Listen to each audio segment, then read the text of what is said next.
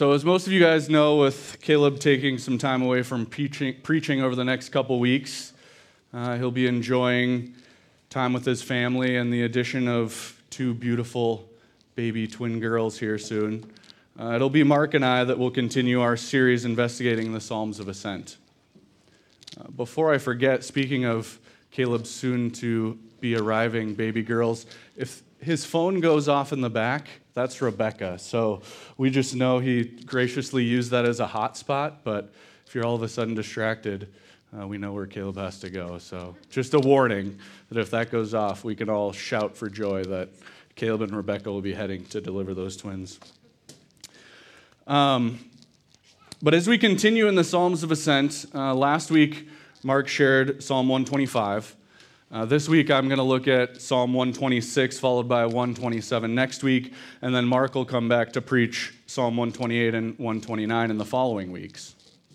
And as you hear the word preached from Mark and I over the next few weeks, I want to remind you that although the approach and method we take to share how the Holy Spirit prompts our hearts, that may slightly differ, hearing the word preached is a sacred time of worship and has come with much prayer and revelation from the Spirit of God. With that, no matter who is proclaiming them, the truth of these psalms have the power and the ability to transform us. This time as we enter in God's Word is not merely teaching, which is about information, but is about hearing the word preached, which allows for transformation. With that, there's nothing that Caleb or Mark or myself can bring to you on our own that provides this inward transformation, but is solely the work of the Holy Spirit and the living, enduring Word of God. So as we turn to Scripture this morning, allow our hearts and minds to be changed as we are manifest into further realization and recognition of our identity in Christ Jesus. As we enter into God's Word, let's pray. Dear Lord, as we approach your Word, allow for your truth to be illuminated to us in a new way. A way in which prompts our minds, but most importantly, in a way that asks for inward heart transformation. Allow for a deeper understanding of you, to be overjoyed by the restoration that you provide, a restoration we so desperately need. Lord, we recognize that this is a time of committing your word to our hearts and is not to be taken lightly. It's an opportunity to know you more and grow in obedience to you out of love for you. God, I pray this morning that my words would be your words, that your truth would be heard and understood, and that inward transformation would occur in the lives and hearts of the people of Buffalo City Church. Thank you, God, for your word and for giving us direct access to you through Christ Jesus. Amen. As we focus on this psalm, Psalm 126 this morning, I want to remind us that this set of verses and every set of verses that we encounter in Scripture is about God. It's not about you. It's not about me. It's not about David or the psalmists with which God uses us to bring his word. No, this is a narrative from God about God, which allows us as his children to understand who God is. And as children of Christ, with his Spirit dwelling inside of us, who we are and how we are to respond to the world around us because of our identity in Jesus Christ. See, all of Scripture is about the person and work of Jesus. The Old Testament, including these Psalms, points forward and prophesies about the coming of Christ. Every sermon, therefore, should be focused towards, gain its understanding from, and point to our only source of salvation, Christ Jesus. This morning, the gospel will be proclaimed in Psalm 126. The gospel message that we are sinners in need of a Savior, foretold by the prophets and delivered in Jesus. Fully God and fully man, Jesus lived a perfect, sinless life and was crucified to atone for our sins and the sins of the world. He conquered death, being raised on the third day to eventually ascend into heaven and be seated at the right hand of the Father, giving us a way by putting our complete faith and trust in Jesus to have eternal life with God and enjoy Him forever. So as we investigate this psalm this morning, let's allow that to be our focus. Allow that to be our understanding of this scripture and every scripture that we encounter. As a quick reminder of where we've been the past few weeks, we've been investigating these Psalms of Ascent, where we started in Psalm 120 a few weeks ago, and will continue in subsequent weeks through Psalm 134. As we've looked at these Psalms leading up to Psalm 126, which have been written by various authors, some unknown, some ascribed to Solomon, and others David, the overarching theme is that we are called to lift our eyes and our focus to the Lord. And as we've been provided that reminder, we have seen that worship is not confined to a space, into a specific place, but should be the whole of our lives. We've been reminded that the Creator is far greater than the creation. We've been implored to appeal to the credentials of God and seen the importance of verbal proclamation of the goodness and mercy of God. This morning, as we look at Psalm 126, we will see an overwhelming joy for God's restorative work on behalf of His people, and that although we pridefully forget the need we had for restoration in Christ, He has restored us to right relationship with Him through the person and work of Jesus Christ.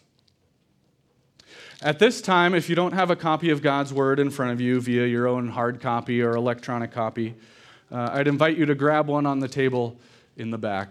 As Caleb reminds us each week, it's a very important and a very useful tool to be able to see the words in which we are proclaiming.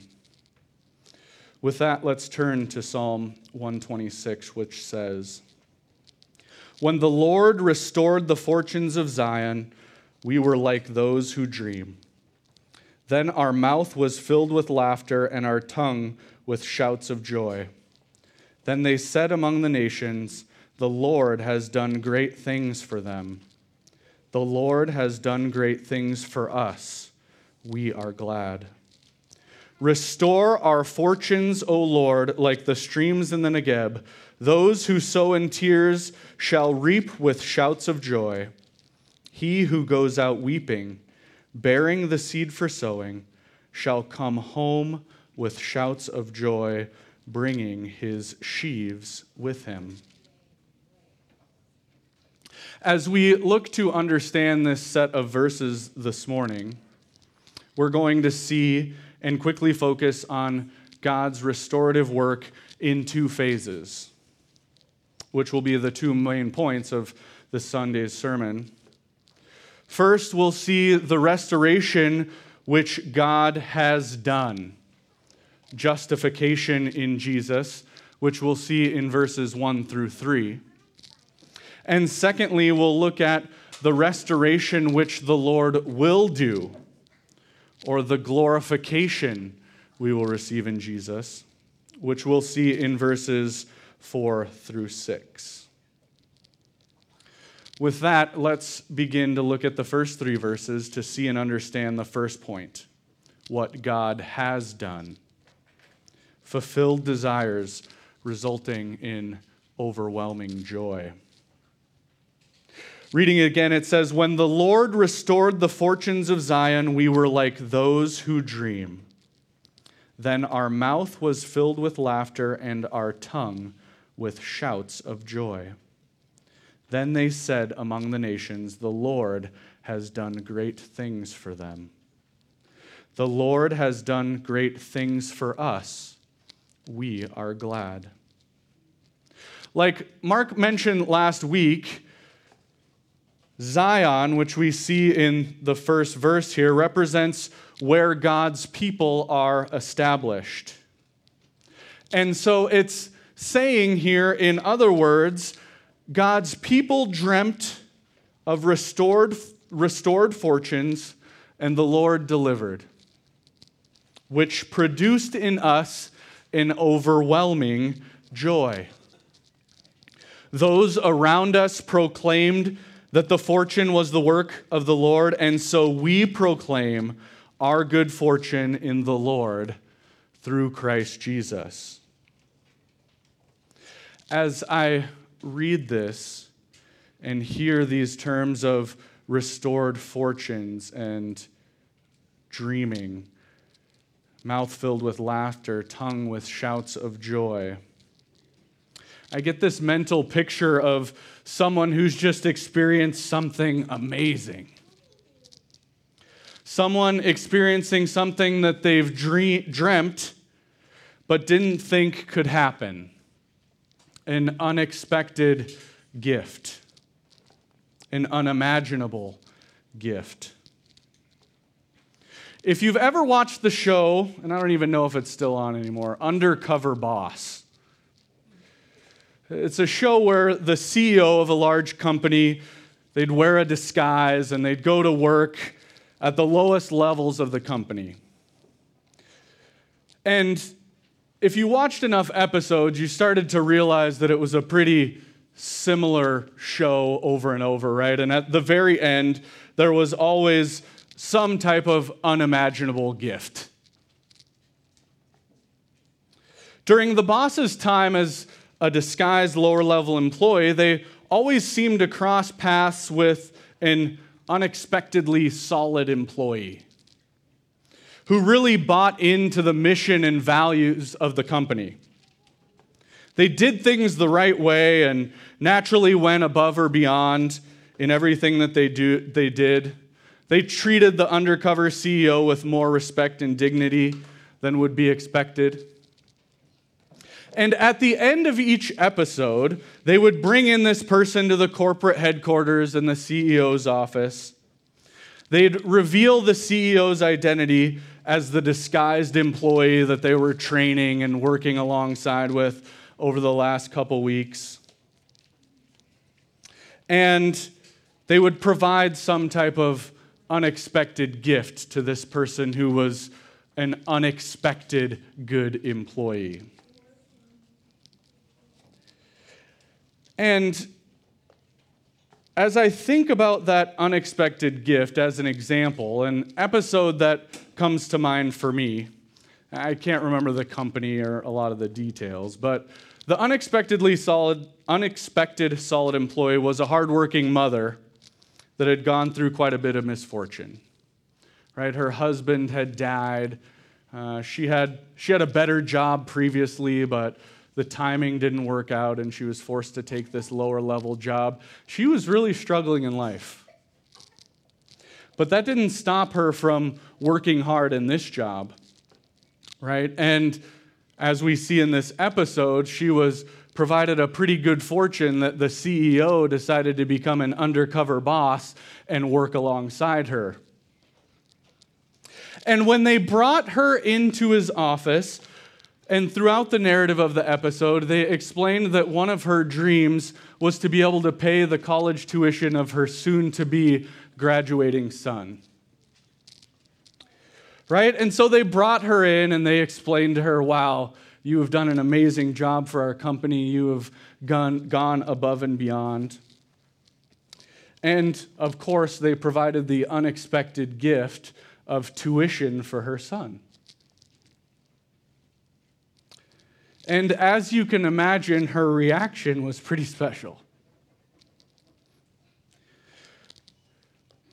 Just seconds before, she couldn't have dreamt to be able to pay for her son's schooling. And now she was in awe, mouth filled with laughter and her tongue with shouts of joy, her face wet with joyful tears. It was surreal and unimaginable. She couldn't even fathom that this dream was coming true. And those watching the show are left to say, wow, this company that provided this gift has done a great thing for you. And in different words, her response, similar to this psalm, which she verbally responds, this company has done something great for me. I am glad. As we think of restored promises, fulfilled dreams and desires, and the response of overwhelming joy, this psalm reminds us that these promises of restored fortunes of God's people are because of the Lord. We have been justified by the Lord, His promises already fulfilled in Jesus.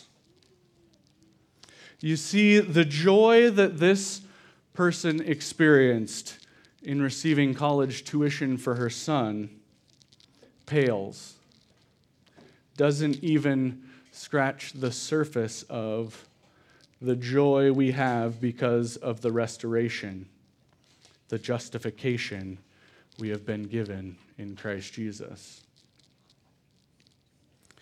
And so the question I asked myself then, as a fully restored follower of Jesus, is what is getting in the way of constantly experiencing this overwhelming joy of the realization that I've been given the fortune of my dreams in what Jesus has accomplished? The price has been paid in full. We have received restoration for what God has done. What robs my joy? The answer with which the Lord revealed to me is pride. See, the idea of restoration implies a starting point of broken or dilapidated, a need for a spruce up.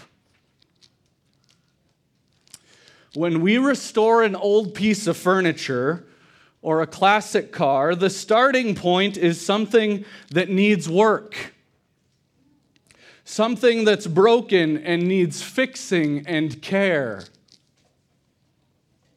But the prideful trap that we can find ourselves in can be the mindset that it's all good, or things will get better because of some momentary thing I see on the horizon.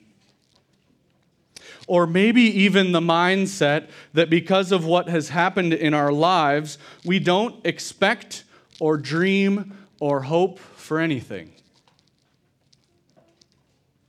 All of these are pride.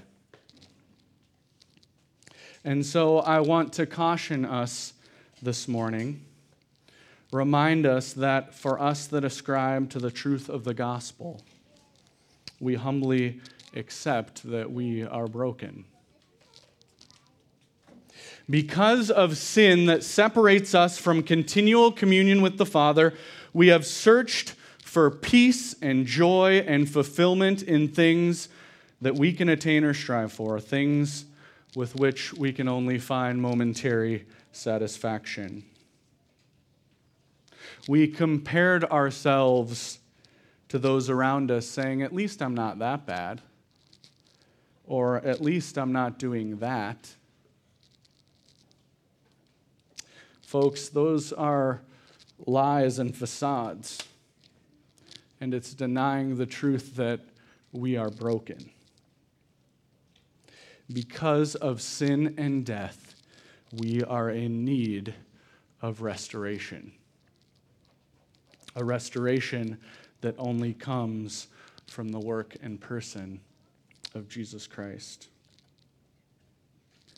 And not only can we rejoice in what has been done, we can also look at the restoration that God will provide. Eternal glorification, which is our second point. With that, let's turn back to verses 4 through 6. Restore our fortunes, O Lord, like streams in the Negeb.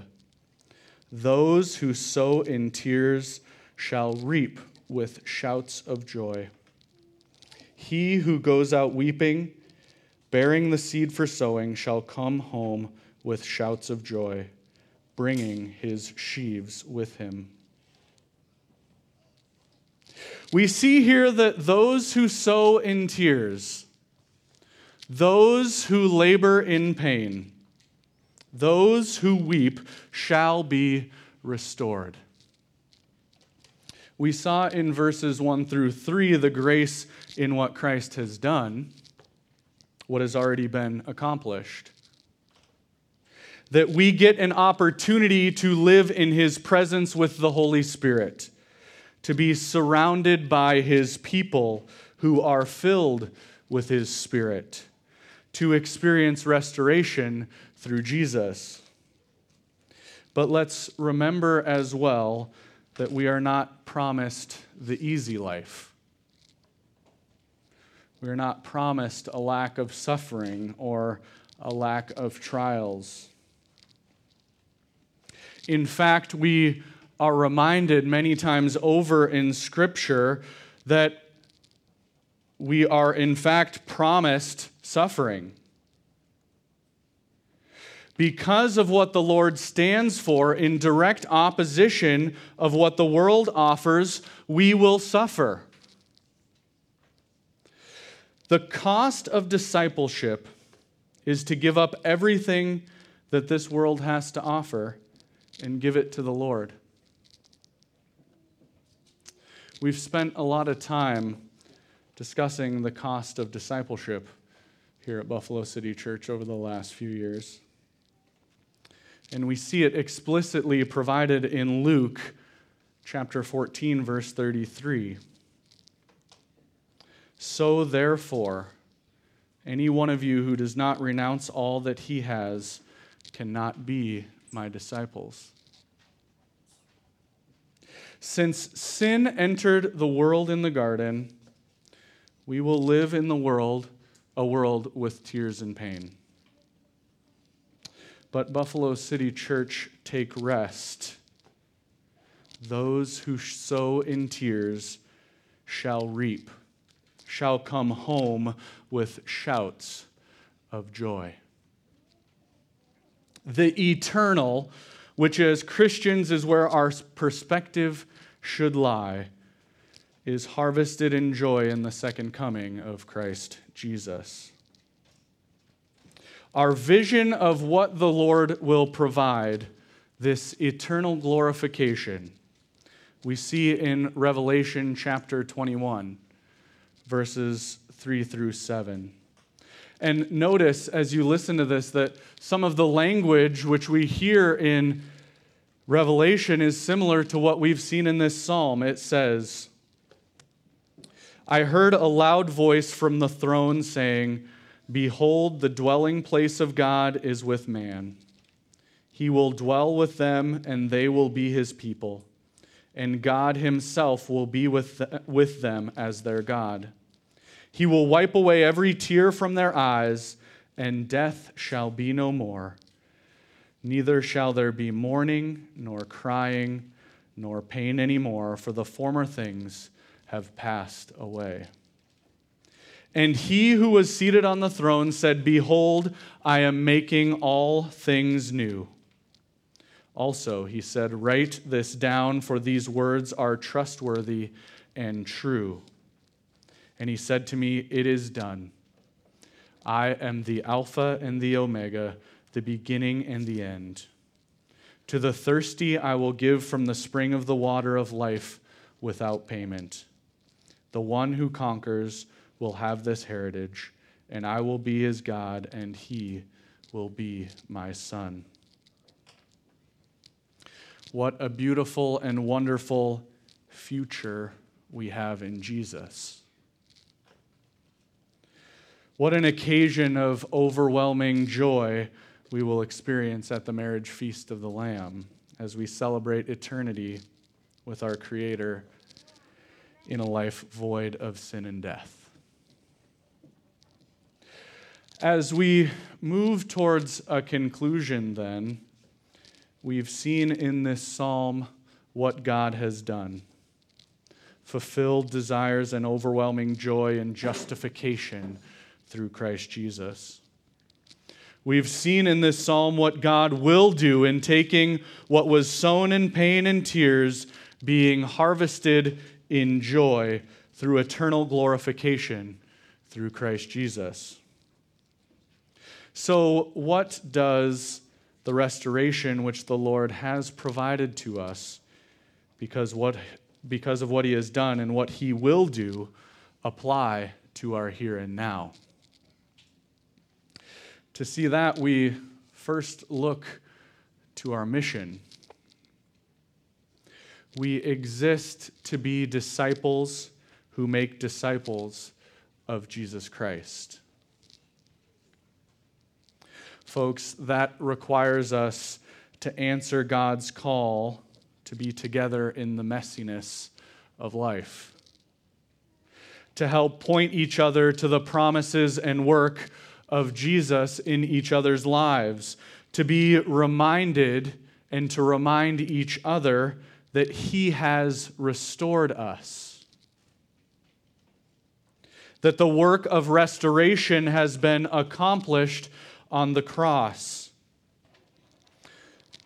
to be reminded that the Lord has done great things for us, and we are glad. To day by day ingest his truth and his promises, to spend time with the Lord in prayer, proclaiming his excellencies, to walk alongside each other, rejoicing and proclaiming what the Lord is doing in our midst, to walk alongside each other, bringing his promises and a glimpse of eternity in heaven to the here and now. Folks, the Lord knows, in fact, is part of his sovereign plan that life on earth will be difficult and include suffering. We recognize that sin and death don't allow us to enjoy constant, overwhelming joy on this side of salvation that this psalm provides. But we can remind each other and be strengthened in the Lord through spending time with our brothers and sisters in Christ and proclaiming the word of God over each other's lives. You see, being connected and being involved in the messiness of each other's lives allows us to course correct our difficulty and sorrow and suffering, to be reminded that we're not justified by our works, by doing and stressing and worrying and striving. No, we are justified by what has already been accomplished by Jesus. And despite what the world tries to sell us, there's no shortcut or another route to the overwhelming joy that this psalm proclaims. We can strive to love and care for other people in our own power and our own short-sighted devices. We can strive for comfort in the material of the world. We can try to stack up a bunch of short-term enjoyments that may make us feel slightly fulfilled. But the flow of genuine love and care The flow of genuine comfort and peace only comes from what has been accomplished and what will be accomplished in Jesus. We are called then to continually take up our cross and follow him. With that in conclusion, I urge us this week to consider these questions. You can see them on the screen behind me. What fortune has the Lord restored? Secondly, what short-term fulfillments are limiting your ability to experience overwhelming joy? What pride is stopping us from acknowledging that we are broken and sinful, in constant need of a Savior who has and will restore? How are or can we connect with each other, proclaiming to each other what the Lord has done and will do for us? These aren't easy questions. The path to being a disciple of Jesus is not without difficult questions and even more trying answers that lead to inward transformation. It requires an intimacy with God, allowing ourselves to be unzipped by the Lord and allowing him to point out the things which are not allowing us, which are forcing us to have a worldly perspective, a focus on the here and now. But folks, the Lord is prompting us to turn to him, to repent of our striving and rest in the restoration which has been provided and will ultimately be provided in Christ Jesus. When the Lord restored the fortunes of Zion, we were like those who dream. Then our mouth was filled with laughter and our tongue with shouts of joy. Then they said among the nations, the Lord has done great things for them. The Lord has done great things for us. We are glad. Restore our fortunes, O Lord, like streams in the Negeb.